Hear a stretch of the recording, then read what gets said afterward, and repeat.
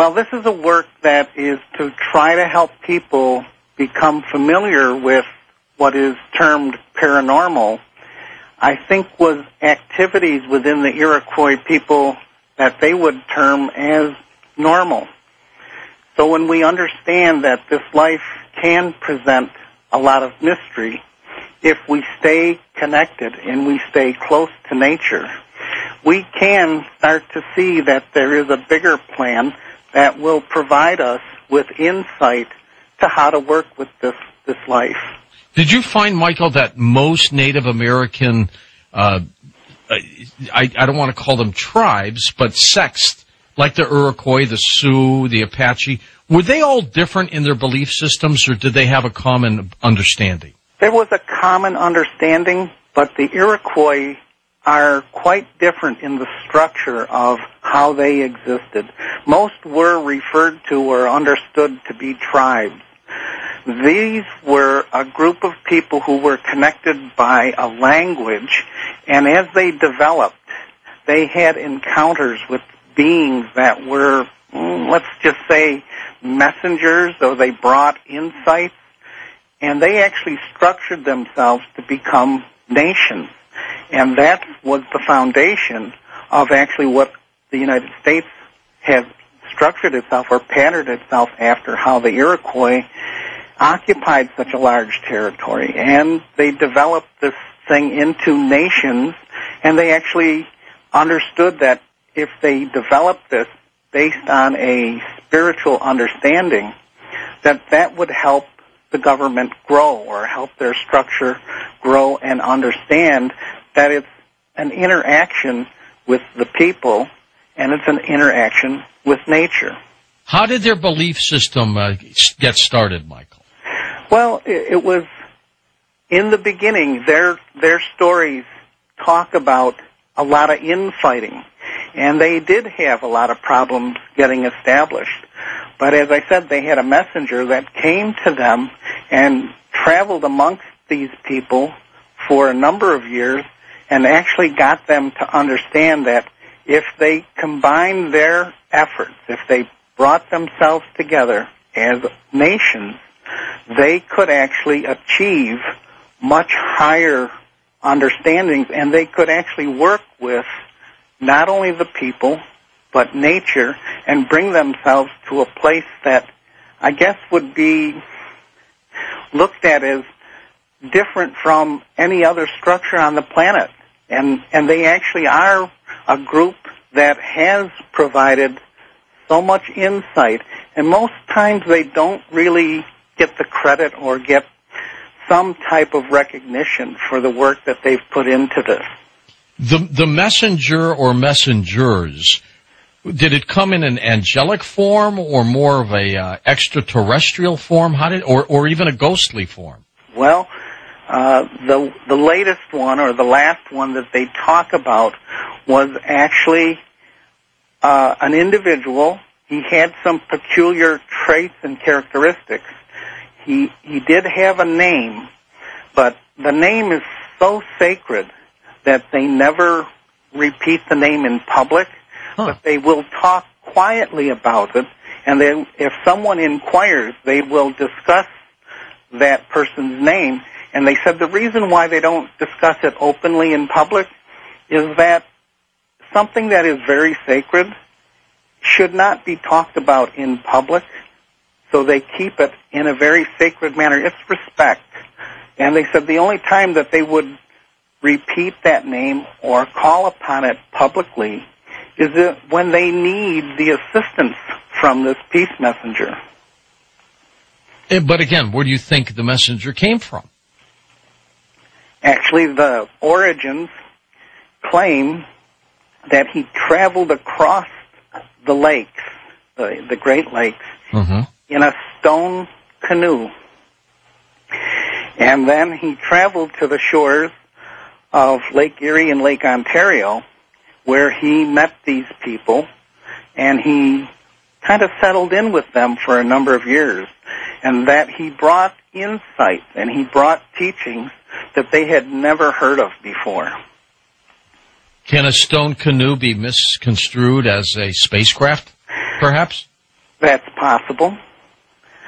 I mean, when you bring in elements that are described by early people, there's a lot of things that we can look at and say, maybe the physics doesn't match up to what they're describing. But I have seen enough things so far that I know that they have these abilities to work with these forces that actually defy physics. In the Iroquois teachings, they talk of stone giants. What's that relationship, Michael?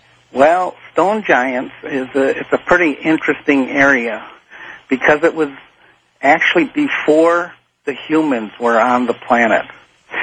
But this legend that's been handed down to them describes that these were beings that were actually assisting in the structuring of this land for the humans to occupy it.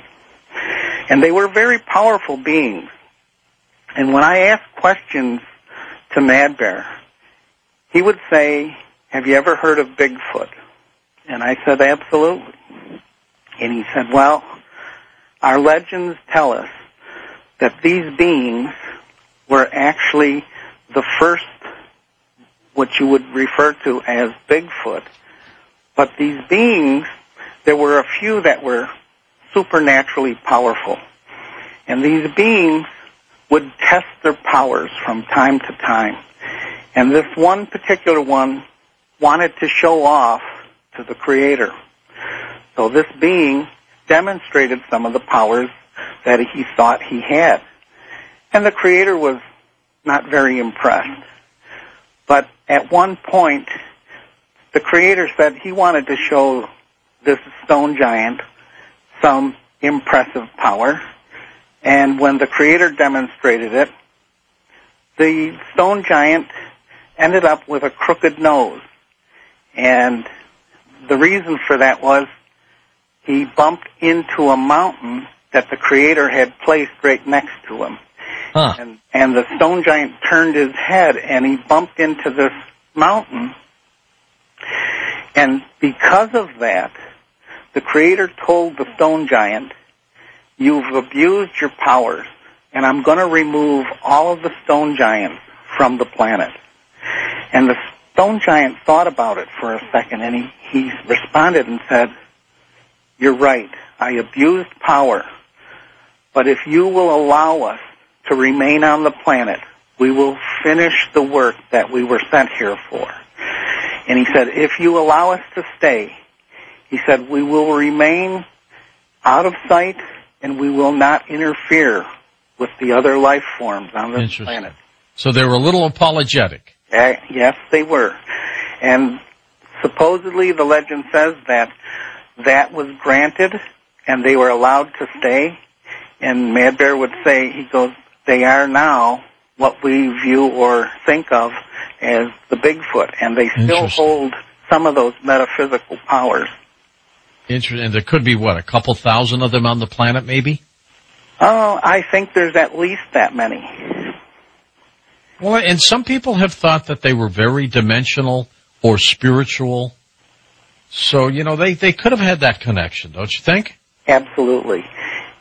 And I also kind of suppose that when we think of interdimensional, that it is actually a part of what we also think of as spiritual. Because they can demonstrate a non-physical energy or a non-physical place that we don't actually see all the time. But there are instances and there are times when these places actually become visible, or we can start to recognize that there are other parts of creation. Michael, in the Iroquois customs and traditions, were ghosts and entities and spirits a part of the norm?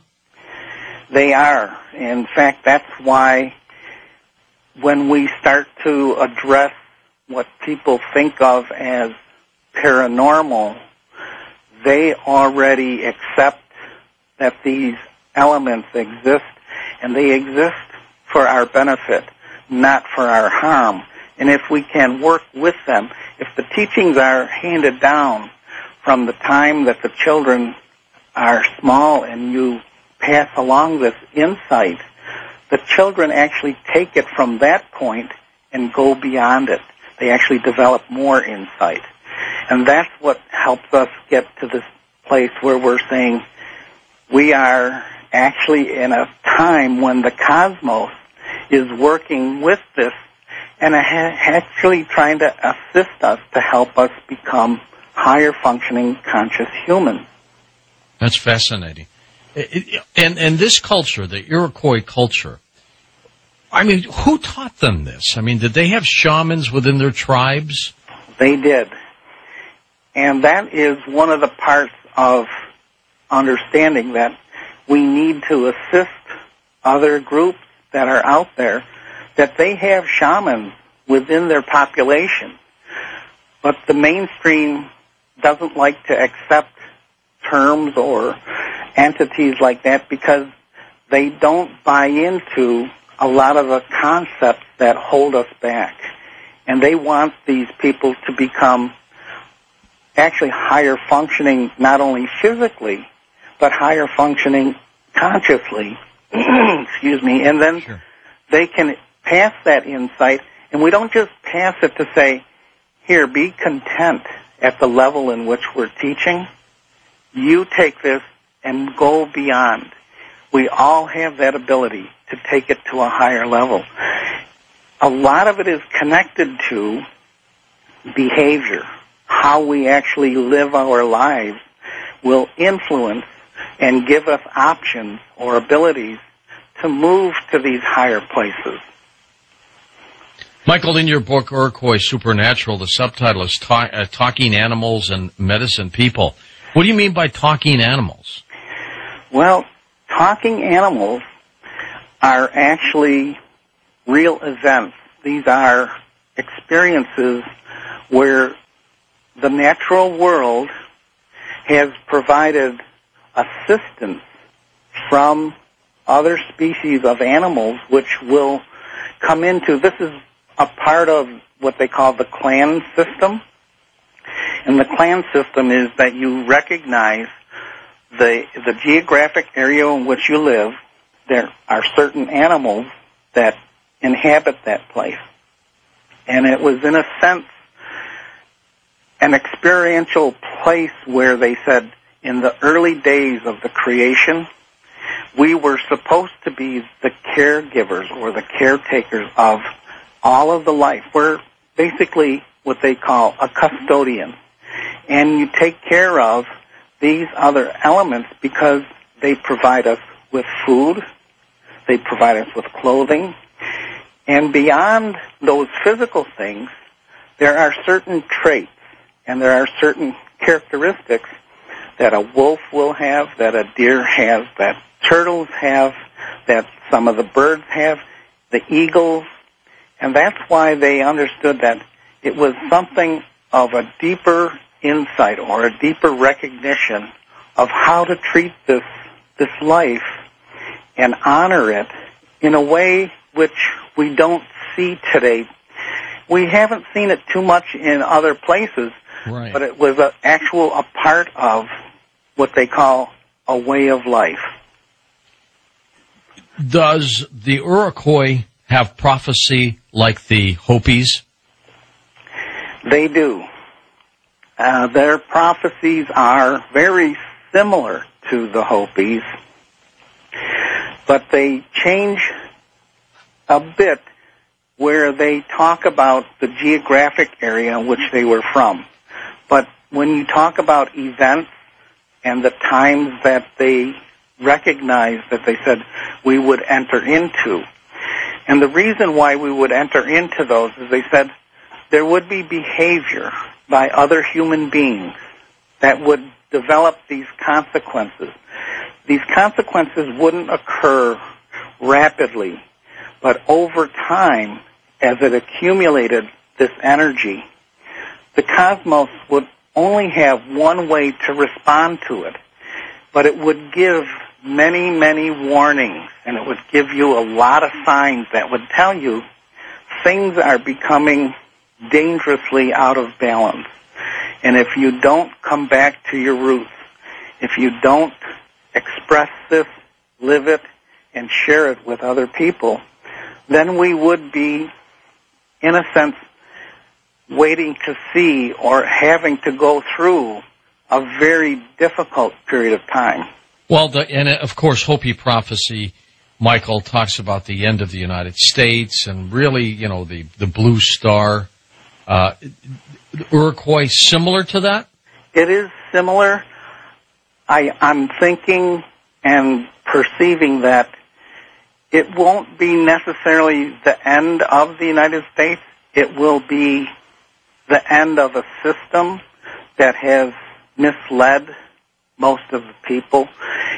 This is why the Iroquois people have been very cautious about bringing this information out to the public, because it can cause fear, and it can make people, almost make them think that the Iroquois are against this country, and actually they're not against this country. They love this country. This is their land. This is where they were the first inhabitants. And so they don't want to see drastic, horrible things to happen to the people or to the land. And it really is one of those things where it can be misconstrued or misunderstood that they are holders or predictors of doom and gloom, and actually they're trying to say we need to reform.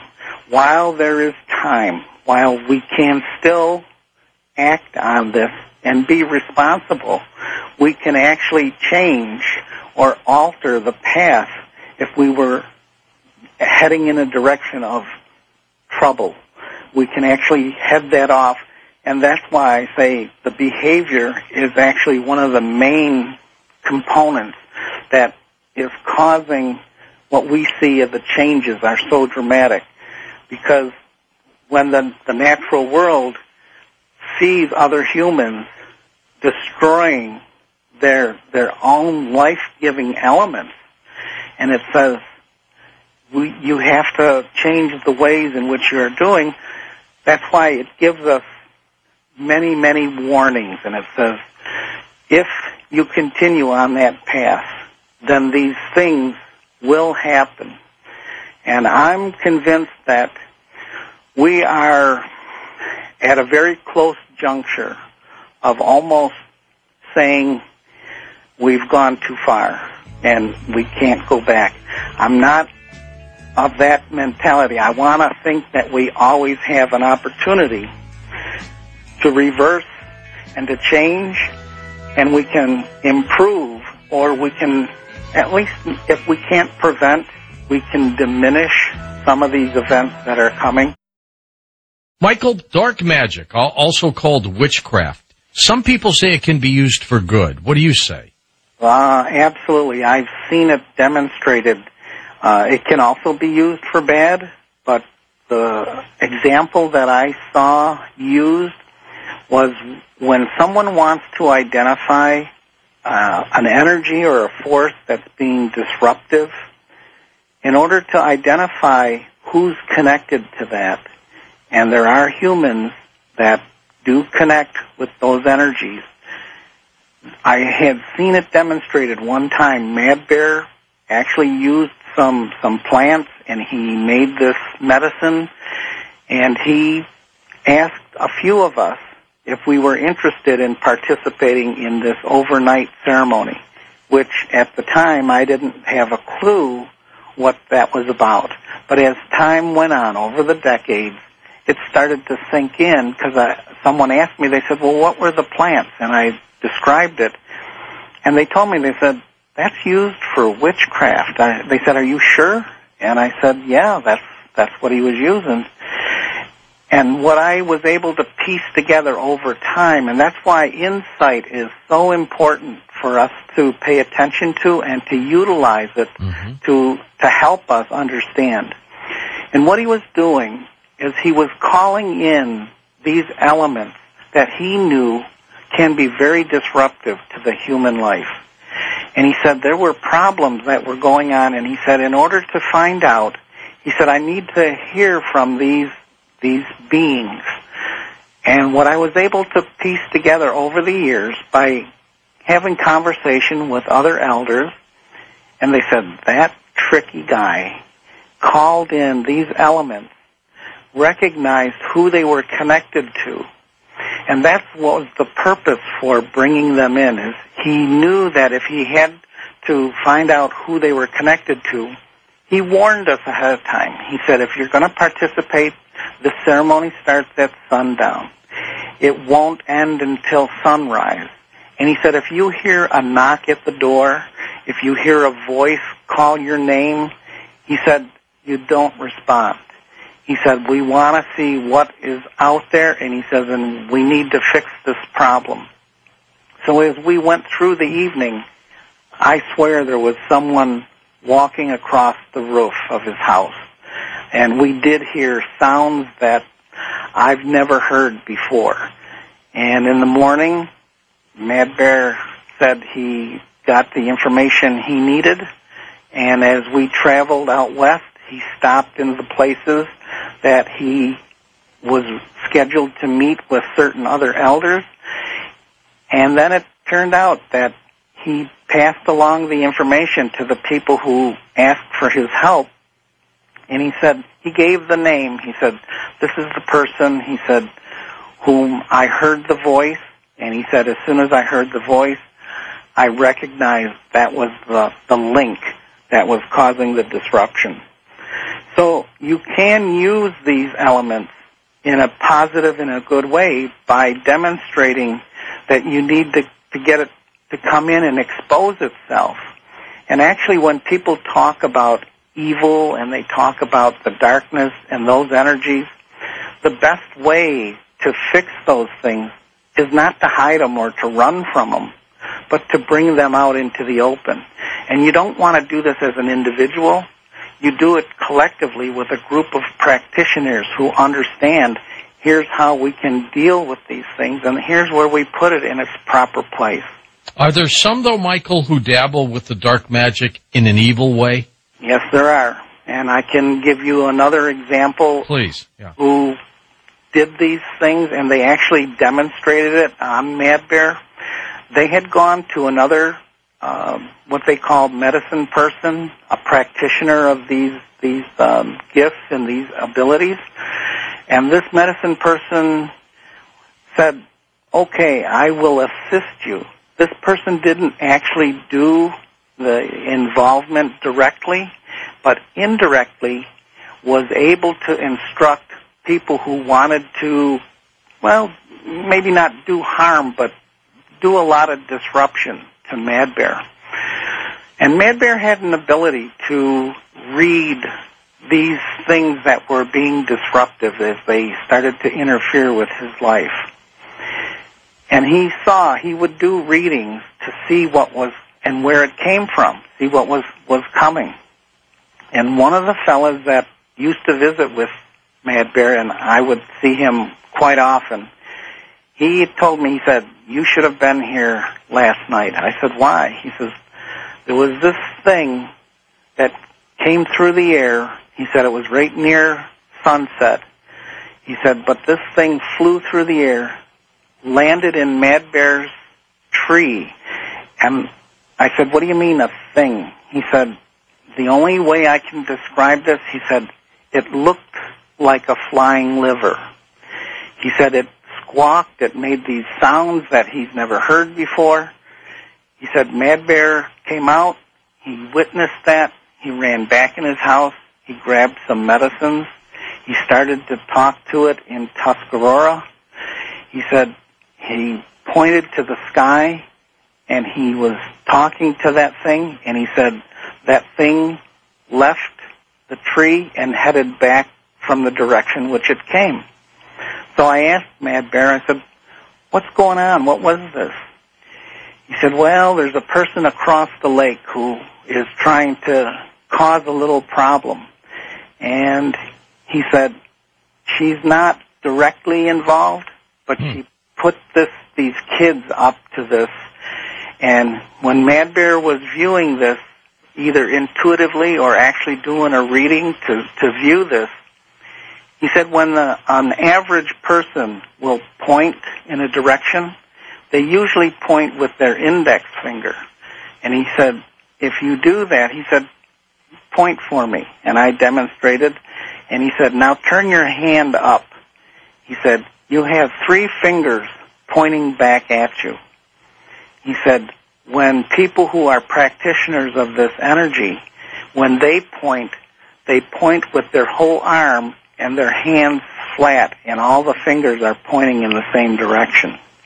And he said, all I did was tell this thing to go back where it came from and never to come back and bother anybody here again. So he said, it went back to the people who sent it, and he said, but it came back to them with 3 times the force that they sent it out. Yep, it always does, doesn't it? It absolutely does. Yeah. And he said they were contacting him, asking him to stop this bad medicine and telling him to stop it. And he said, I'm not creating any bad medicine. He said, I can't stop something that I didn't start. He said, all I did was send it back to whoever sent this. He said, if they want to stop it, he said, they have to go back to the other practitioner, and they have to work with them to have this thing to stop. Tell me a little bit about false face. What is false face? Well, false face and the false faces it's a part of the culture which when most people observe from the outside, they would call those masks. And the masks can be ceremonial. It doesn't mean that they all are. But the ones that are ceremonial are the ones that they call false faces. And they actually have ceremony to bring these false faces into a place where they gather once a year, and they bring their sacred cornmeal, and they actually feed these masks, and they have ceremony with them to tell them. And actually the masks are constructed with the design of the crooked nose that goes back to the stone giants. And the name of that mask, they call it Hot Dewey. Now the Hot Dewey, the Iroquois say, it's the most powerful. They don't go into a lot of detail, although I know people in that society, and I know Mad Bear was in that society. And the reason they don't go into a lot of detail publicly is they said, this is a very sacred area. And they said, we honor and respect that by not just talking about it to anybody. One other example that verified these statements, Mad Bear would have many visitors, and there was a time I happened to be there, and a man came into his house, and when he walked in, he started to stare at Mad Bear's false face. And Mad Bear asked him politely, he said, you don't really understand, but he says, that's like staring at another human. He said, if you stare too long, it's uncomfortable. He said, I don't want you to disturb or make the false face feel uncomfortable. And the guy didn't really buy into this, so Mad Bear explained a little bit more to him, and he said, when we use these for ceremony, he said, it's our responsibility to treat them as a living thing. And he said, we feed them. And the guy was not buying into it even more. So Mad Bear told him, he said, look, I don't know who you are or why you're here. And the man identified himself as a reporter. And Mad Bear said, well, I'm glad that you do investigative work. And he said, I'm going to show you something that I don't usually show to most people. He said, the hair on this false face grows. He said, these are living things. And the man kind of chuckled, but Mad Bear said, come on over. He said, we'll measure the length of the hair.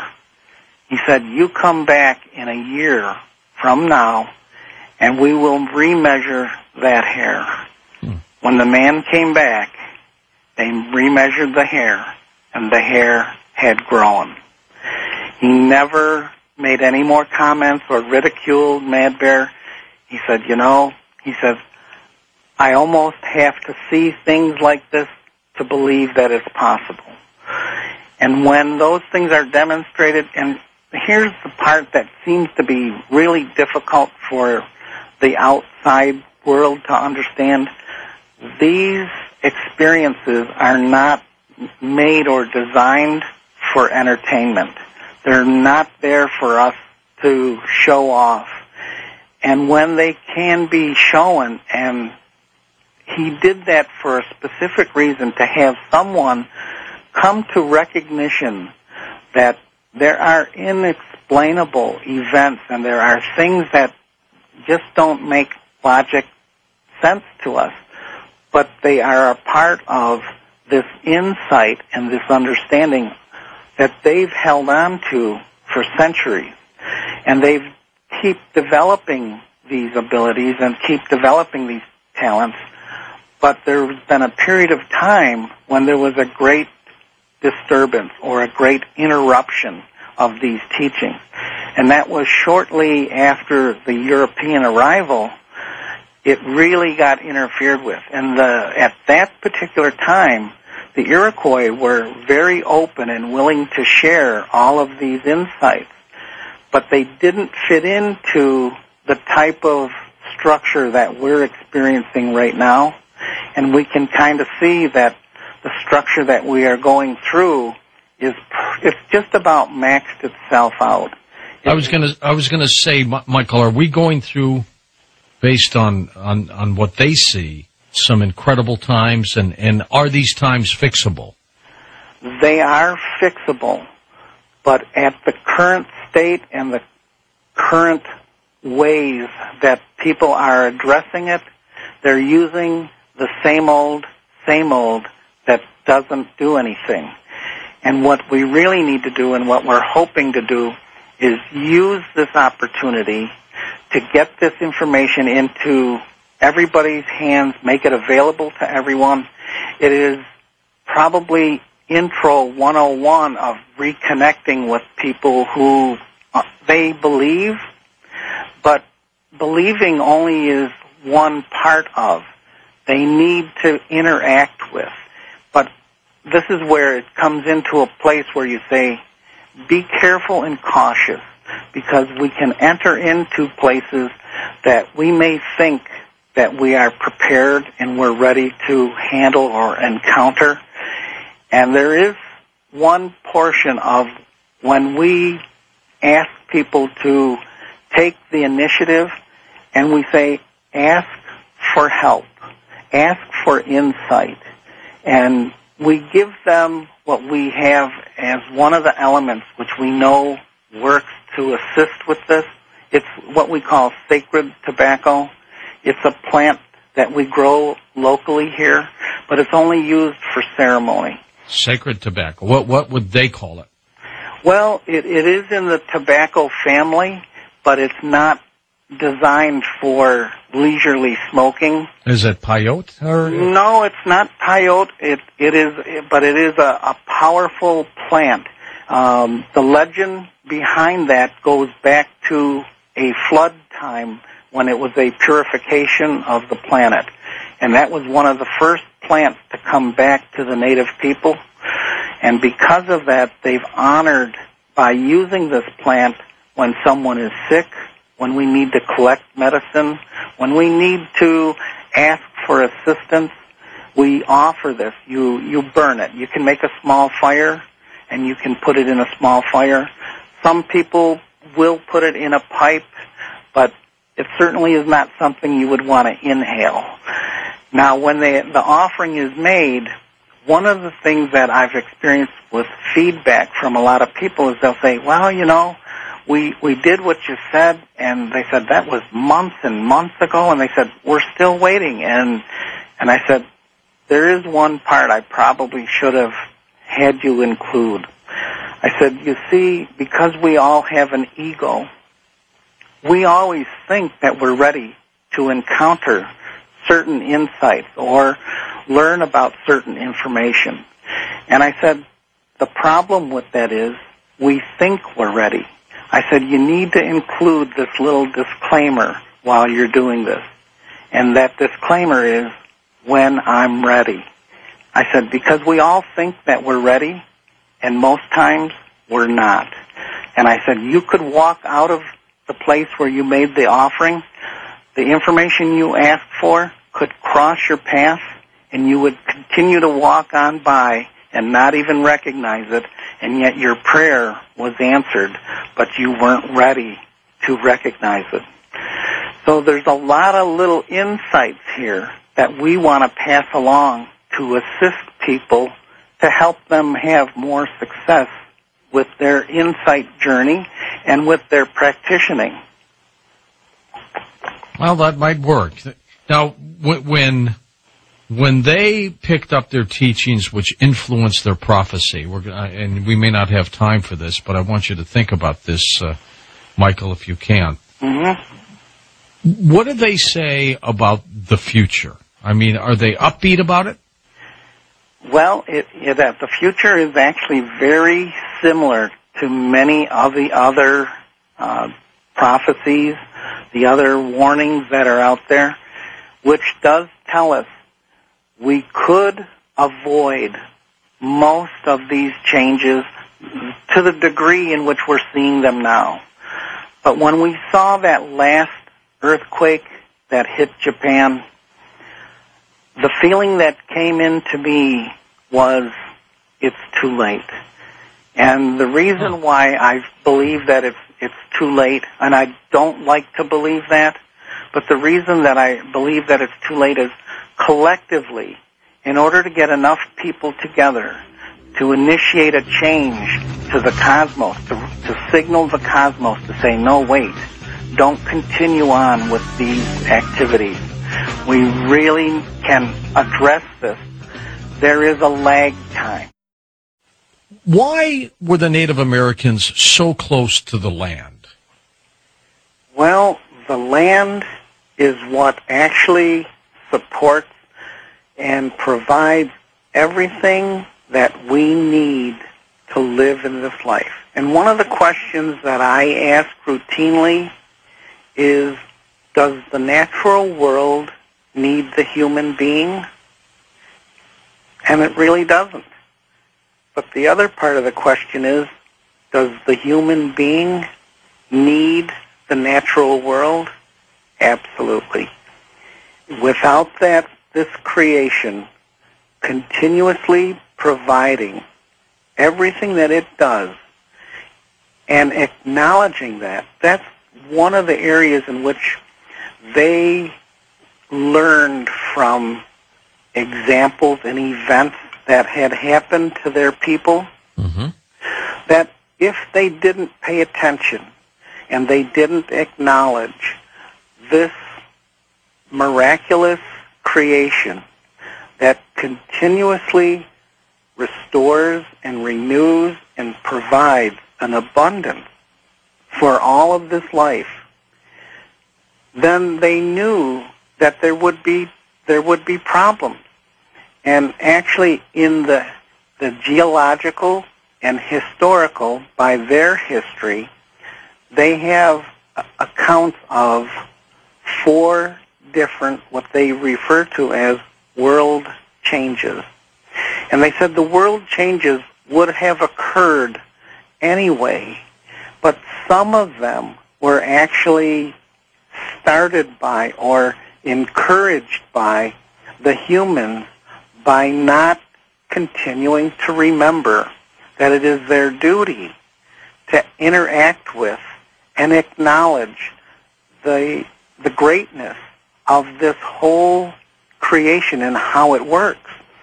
So when they hand that information down to the next generation, that next generation understands that if we don't continue to honor these cycles, that they will become disruptive. If we can have everyone at least acknowledge that this is a way of interacting with and showing our gratitude towards the other life forms that are out there and saying, this really is part of our responsibility, is to acknowledge at some point in time, even if you don't do it daily, but if you become routine with it, you start to see events that will unfold, and you will see things that will come into your life. And as you know, there are no such things as coincidences. You've been listening, Michael. All the time. All right, let's take some calls. Luke is in Santa Fe, New Mexico. Go ahead, Luke. You're on with Michael Bastine. Call. Hello, Michael. Hello. When I was 11, just turning 11, I lived on Lake Seneca with my parents in the woods. Yep. And an experience I had there, which I never share hardly with anyone, happened to me. And I really believe that it was very shamanic and special. And I was in the woods a lot all the time. My parents got used to me always going off into the woods for hours or a whole day. And I would climb trees, and I talked to the animals, and I built an altar to nature. But one summer morning, I woke up early in our home, and we were only 3 houses out in the woods.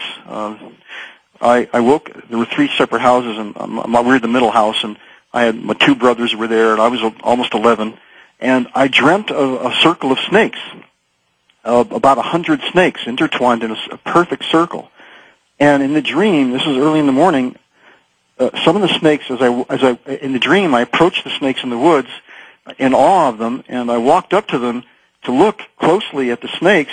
Some of them turned and looked at me, and I immediately woke up from the dream, frightened. And it was about 6 in the morning, I think, or 6:30. It was about in June, I believe. And I was so amazed at my dream. I went down to the kitchen and made some sandwiches and decided to and put them in a little paper bag and decided to go in the woods to find the snakes. I just felt I was going to find those snakes. And I went in the woods for, 3, 4, 5, perhaps 4 hours, maybe 5 hours, searching and searching all morning. And my parents were used to me getting off in the woods even in the morning and not coming back till late and later in the day. And I think it was a weekend because when I searched and searched in the woods, and I came back. I don't know. It could have been any time. The school was out. I was coming back just very sad that I couldn't find the snakes in my dream, and I was approaching the house in the clearing, and I was still in the woods, and there were the snakes, the exact snakes that I dreamt, in a circle. And as I approached, my jaw was, I was amazed, but I was thrilled, but also, in shock. But I walked up to them just as in my dream, and the same 3 or 4 snakes turned and looked right at me. And I ran to the house, frightened, and no one was home. They must have all gone off. It was summertime, and they were used to me being in the woods for hours, so they went off somewhere. And I ran up to my bedroom, jumped under my covers, shivering, for about a half hour, frightened. And then I said, I've got to go back and see them again. And I went to find them, and they were gone. Yeah, that is actually a ritual that the snakes go through in the springtime. And there are many things that we can learn from by observing and watching what they do and how they interact.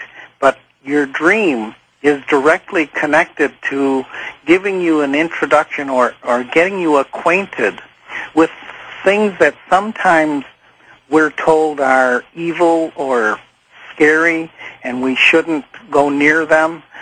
And we have a much different perception of handling and looking at those types of activities. But you certainly had a great experience there. And for you to, I'm going to say almost not a dream, it's more of a vision. And if you continue to do activities in the woods, these things will actually show themselves to you. Well, I want to... Well, there he is. Yeah. Okay. Hello? Yeah, go ahead. Yeah. I just wanted to say I eventually became a close friend of the Hopis and lived with the Hopis, and they adopted me as a son. And when people demonstrate a certain nature, and it is very compatible with the native philosophy of life. They are very willing to adopt people into their nation or into their communities.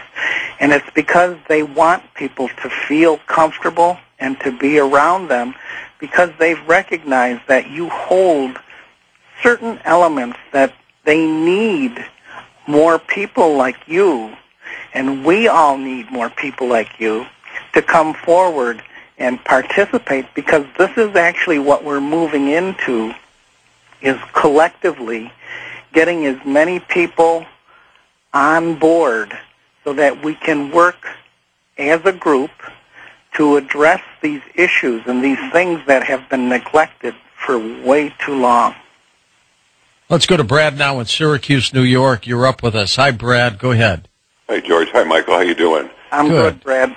Great show. I have a question, but I was thinking about land management. If anybody wants to see what you're supposed to do when there's a flood, just study a beaver pond, because when it's dry out, they put the dam at one end of the pond, but when there's too much water, they'll also build a dam up at the other end of the pond. I have a beaver dam pond behind my house, and it's just really relaxing watching that whole thing go on.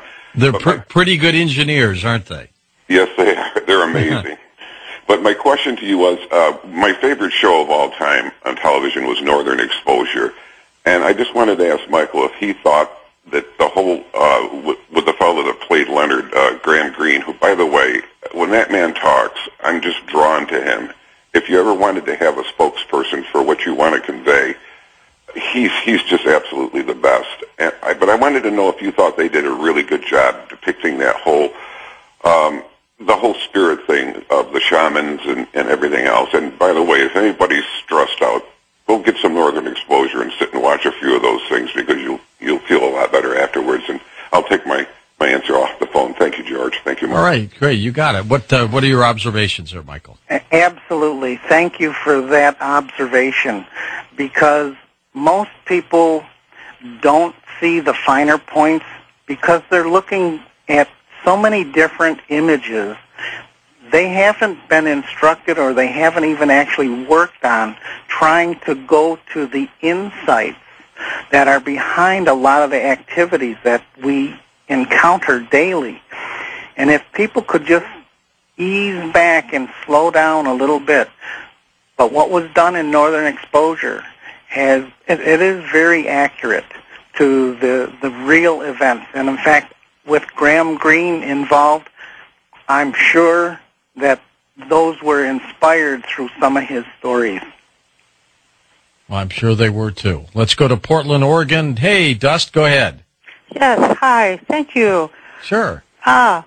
I'm going to say something pretty fast. I come from a large family across many nations. One of my names is Many Nations because we have so many different nations, but we also have some very good people, power people amongst all those numbers. And anyway, I want to just send out 4 powers for the future, because we do have a lot of fear in our hearts, which is increasing. But these are important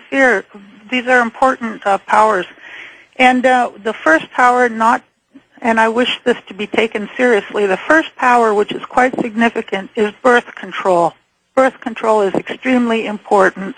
People can have control for their lives and for their children. It's something that can be used. Another power, this sounds silly too maybe, bicycles. Bicycles are very important. They do help. They help the planet breathe. They help you breathe. Another power is beauty. Look around, find the beauty around you, treasure it, beauty above you, beauty below you, beauty all around you. Bring more beauty. And then the last one, which you could also help with, Mr. Norrie, is bond. Bond, particularly with the old, particularly with the young.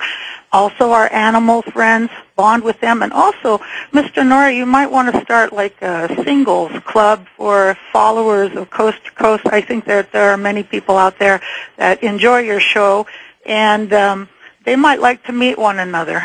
So that's the end of my ideas. And I think old Glynis McCants is working on something like that, the numbers lady. So she may be doing that. And go ahead, Michael. Yeah, those are all very good issues and good points that she's brought up, because when we start to look at the finer points and we start to see that it really does rely on our involvement, we are supposed to sit back and just go along for the ride. We're supposed to participate with this life. And as we interact and we participate, we will even learn the higher teachings. I'll tell you, in the few years when I first started hanging around and traveling with the elders, I learned more in those first few years than I have in any of the schooling that I've ever had. And they teach you in such a way that they allow you to make the discoveries. When you lead people to a certain point and then you let them continue making the discoveries, those are the lessons. Those are the things that stick with them forever, because those are the things that they go, wow, I accomplished something with a little assistance, but they actually get involved and they rise up to the challenges that we are facing right now. Michael, how did Mad Bear influence you?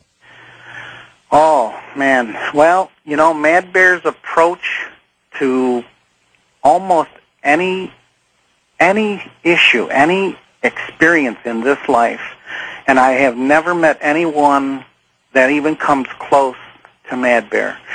Mad Bear was a very direct, get involved with whatever the issue may be. And what he showed me is that if you enter into these elements calmly and assertively, that energy actually surrounds you, and you can, believe it or not, have a little faith in yourself. You can actually do things that you would think that you weren't capable of doing.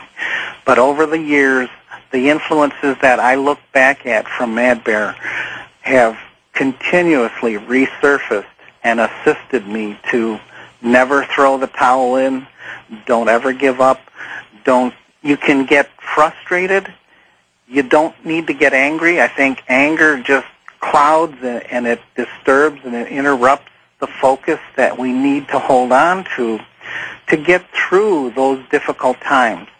So a lot of his experience of just the influence of being around someone like Mad Bear has just been an incredible help to see that work and then align yourself with it, and you become a part of how to interact with the difficulties of this life.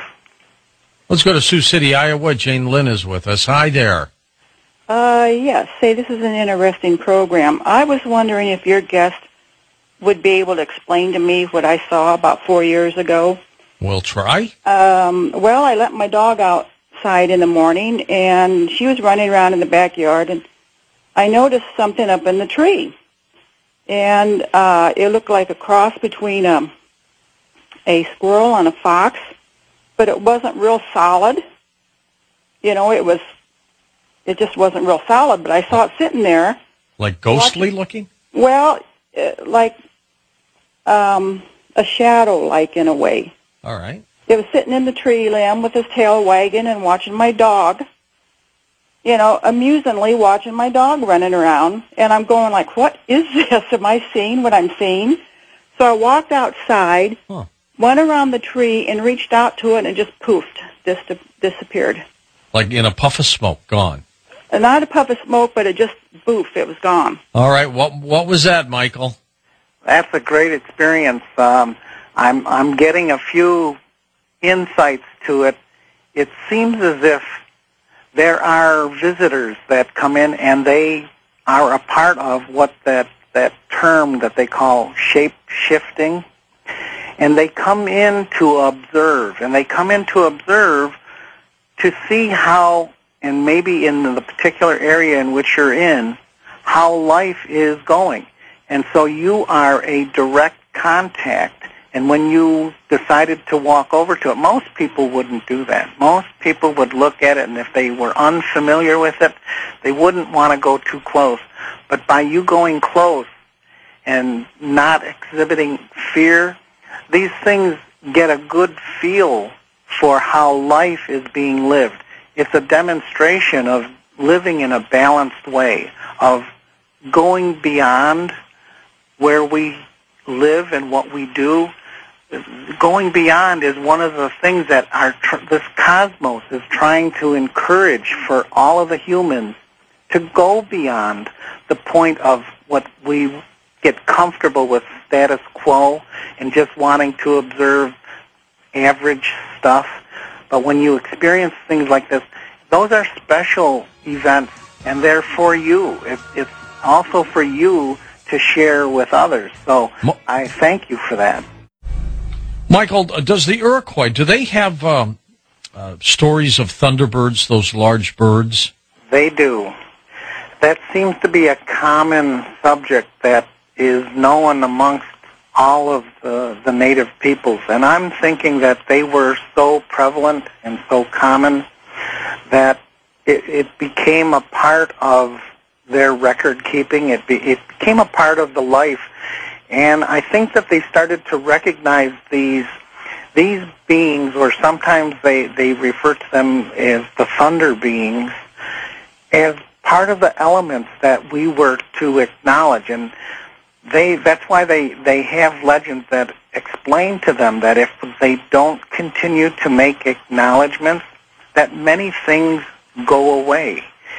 It may also be a part of when the world changes occur, that some of the life doesn't evolve or doesn't change its vibration to the compatible level that it will continue to exist as we know it in this physical form.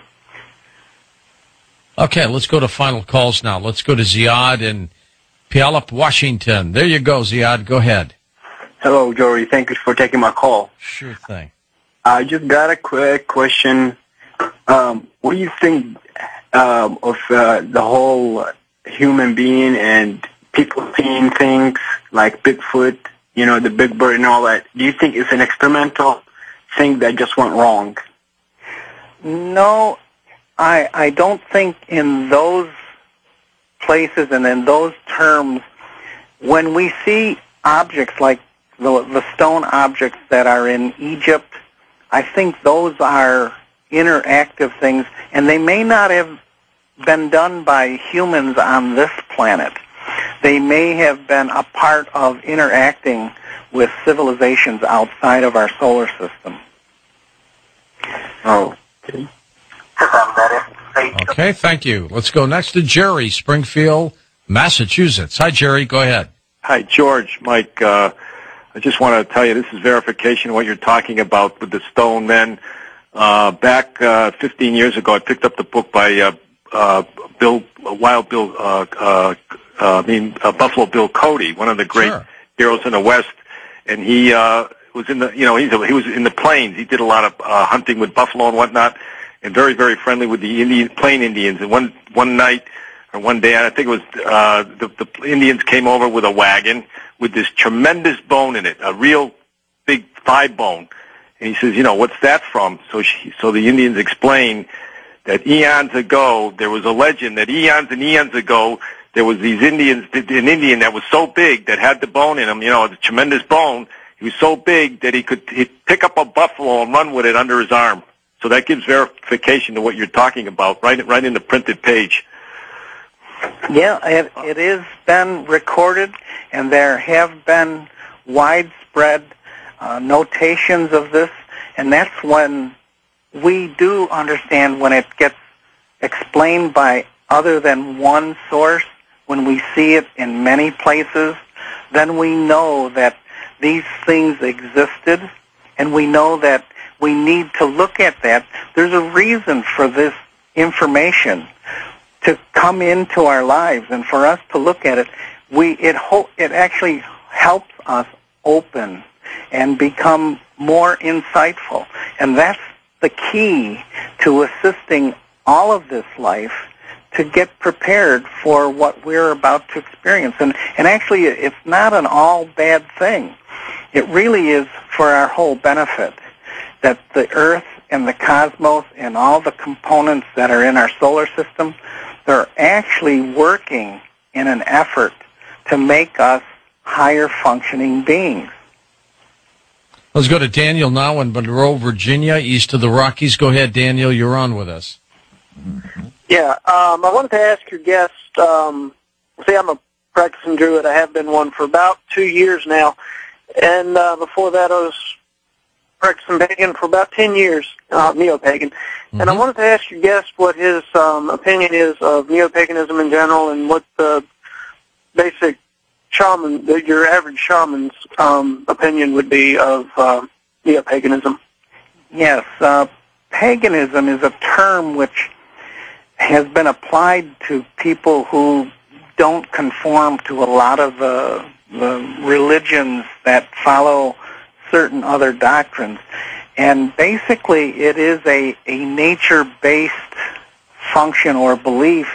And when you go nature-based, it really does give you the feeling and the understanding that this creation was designed and designated for us to observe on a daily basis. And when we look at the intricate parts of this creation, we see that there are cycles of alignments, there are cycles of seasons, and when you break the cycles down, we start to see that these were designed to show us that we are to interact with and prepare for these changes. So you can do it on a smaller scale. It's like changing of seasons. When we start heading into another season, we make preparations.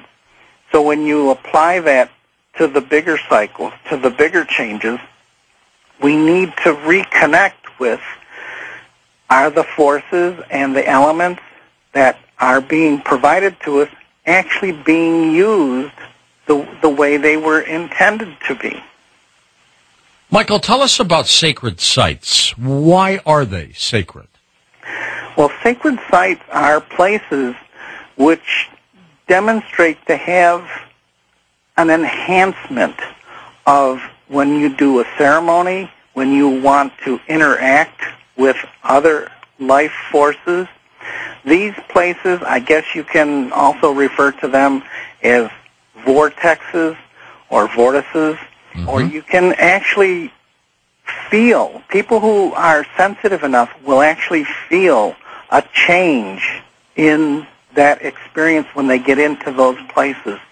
And they're actually designed not only to be rejuvenating, but people have said that they've witnessed deer and other animals will actually congregate in these places, and they seem to really enjoy being in that spot.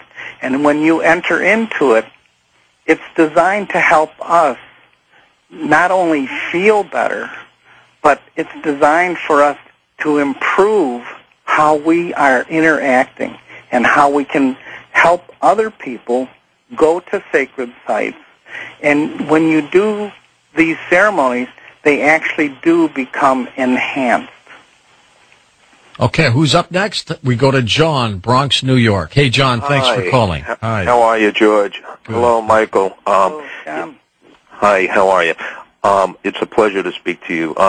I wanted to ask a question about the Sundance ritual. I have a friend who's half Navajo and Hopi, and she has expressed her desire in the future to participate in the Sundance ritual. Now, I wanted to ask, what benefits does the Sundance ritual bestow upon the participant, and what are the risks, if any, involved? Well, those are interesting questions. The Sundance ritual is not typically one of the East Coast. I am familiar, and I do have friends that do participate with the Sundance. The Sundance it's a designation when people have reached a certain stage in life and they want to commit to doing some activity, some ceremony that they want to, because when you do a Sundance, These are not things taken lightly, and they actually expect you to follow up and stay involved with basically for the rest of your life. So when people start to look at this, and if they're non-native, I do know of a few instances where non-natives have participated with the sun dance. In the sun dance, it's actually using yourself as a sacrifice. It's not to sacrifice your life, but you're using the physical part of our existence that sometimes we go through suffering. But the suffering that you bring into your life can be offered instead of something like sacred tobacco, cornmeal, sweetgrass, sage, but you can actually, people will use their body, and this is what is understood to be of the highest offering. It's not like you're saying, here, sacrifice me on an altar, but you are interacting with a really difficult experience, and you really do go through a lot of difficult times. I'm going to say it is, in a sense, very trying for a lot of people to go through the Sundance, because most people will start at an event that is not as difficult to do. Sweat lodges are a part of ceremony, and I wouldn't recommend most people to go out and to try a Sundance, because it really is going to the highest level of offering yourself as part of a sacrifice. We haven't talked too much about little people. What are they? Well, little people are a real interesting part of this creation. They are beings that were put here. They're powerful. They're really powerful beings. I'm going to say that they're on the other end of the spectrum from the stone giants, from the Sasquatch or Bigfoot. But these beings are trickier. They like to play with people. They typically like children, and they are expressly involved with interacting with nature. They really enjoy all of these little insights that most humans don't get to see, because they're in a smaller part of life. Like when we talk about microbes, those are still tiny particles of the physical. But these little people, and they're everywhere. All cultures seem to have them. They've been referred to in some as fairies. I know the Irish, most people understand that to be a leprechaun, but they exist throughout the planet. And they're actually here to assist us when we really need some help. This is help that comes from not so much of a divine order, but these are, in a sense, beings that can dematerialize and rematerialize, and they seem to be able to use their abilities to come in and out of focus. Some people actually see them in the sense of, some may view them as like shadow people, but these are actual humans. And at one point in Mad Bear's life, he pulled out a little bundle, and when he opened it up, he showed me a human skull that was about the size of an appliance light bulb, and it had the full set of teeth.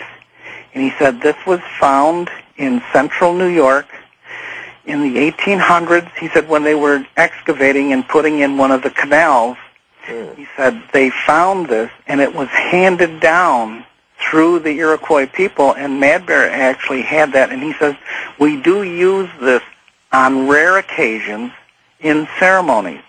He said, we are acknowledging that these are a part of this life.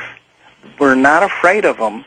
But he said, we don't want to ignore the parts of this life that we know we need to include and acknowledge and participate with. Michael, before we take final calls, tell us about where people can get your book, Iroquois Supernatural.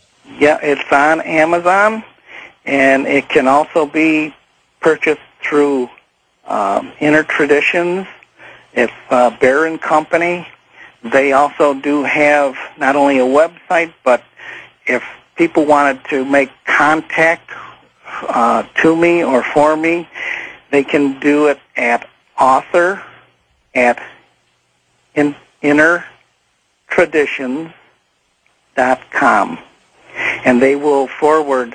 I'm kind of in a primitive lifestyle here, intentionally. I like the privacy and I like living the style I have.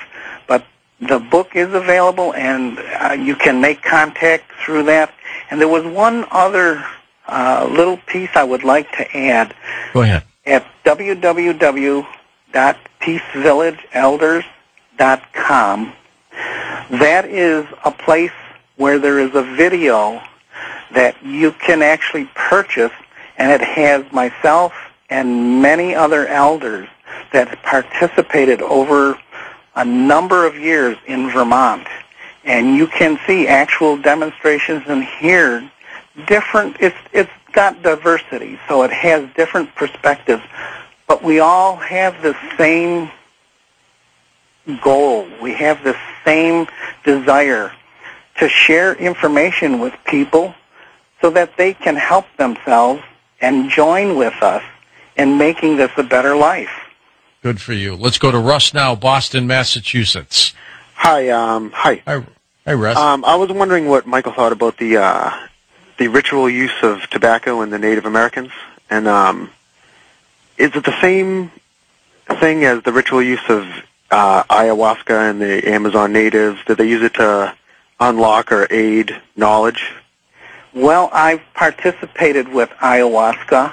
We had some friends of ours from the Peruvian jungle come up to North America, and it is not like ayahuasca. Ayahuasca is closer to the peyote ceremonies, and what those things are to help people with is when you reach a certain level of understanding and you reach a certain level of insight, this takes you one more step.